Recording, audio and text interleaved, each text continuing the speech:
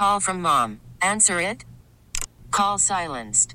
Instacart knows nothing gets between you and the game. That's why they make ordering from your couch easy. Stock up today and get all your groceries for the week delivered in as fast as 30 minutes without missing a minute of the game. You have 47 new voicemails. Download the app to get free delivery on your first 3 orders while supplies last. Minimum $10 per order. Additional terms apply.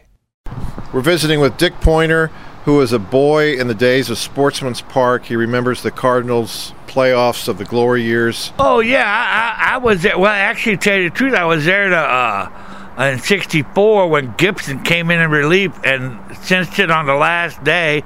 We just barely eked out against the Phillies, and then we ended up beating the Yankees in 7. Have you been to any games this season?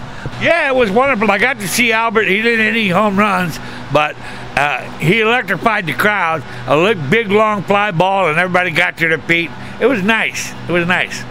What do you notice about the change in stadium culture now compared to back then at Sportsman's Park? One of the goofiest things I can imagine, other than the fact that everybody kept a scorecard and really kept their head in the game, this the Jumbotron, where in between innings, most people would be like looking in the bullpen, seeing who was warming up, or looking into the dugout, seeing who the manager was talking to. Nowadays, they watch 3 hats do the Mexican hot dance over my head. So you're watching the field, and all of a sudden, 40,000 turn around and look over your head like there was a plane coming or something. It's just weird until you get used to it. What about the food at the new stadium and the prices? Prices are like everything else, just up.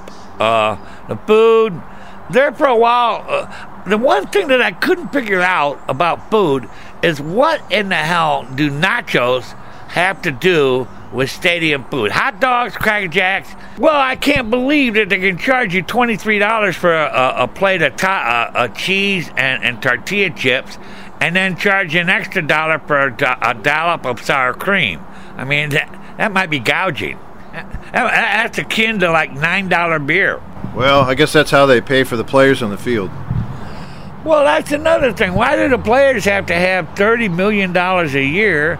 I mean, players used to get a job in the off season because they didn't make enough money playing ball, and they were closer to the middle America.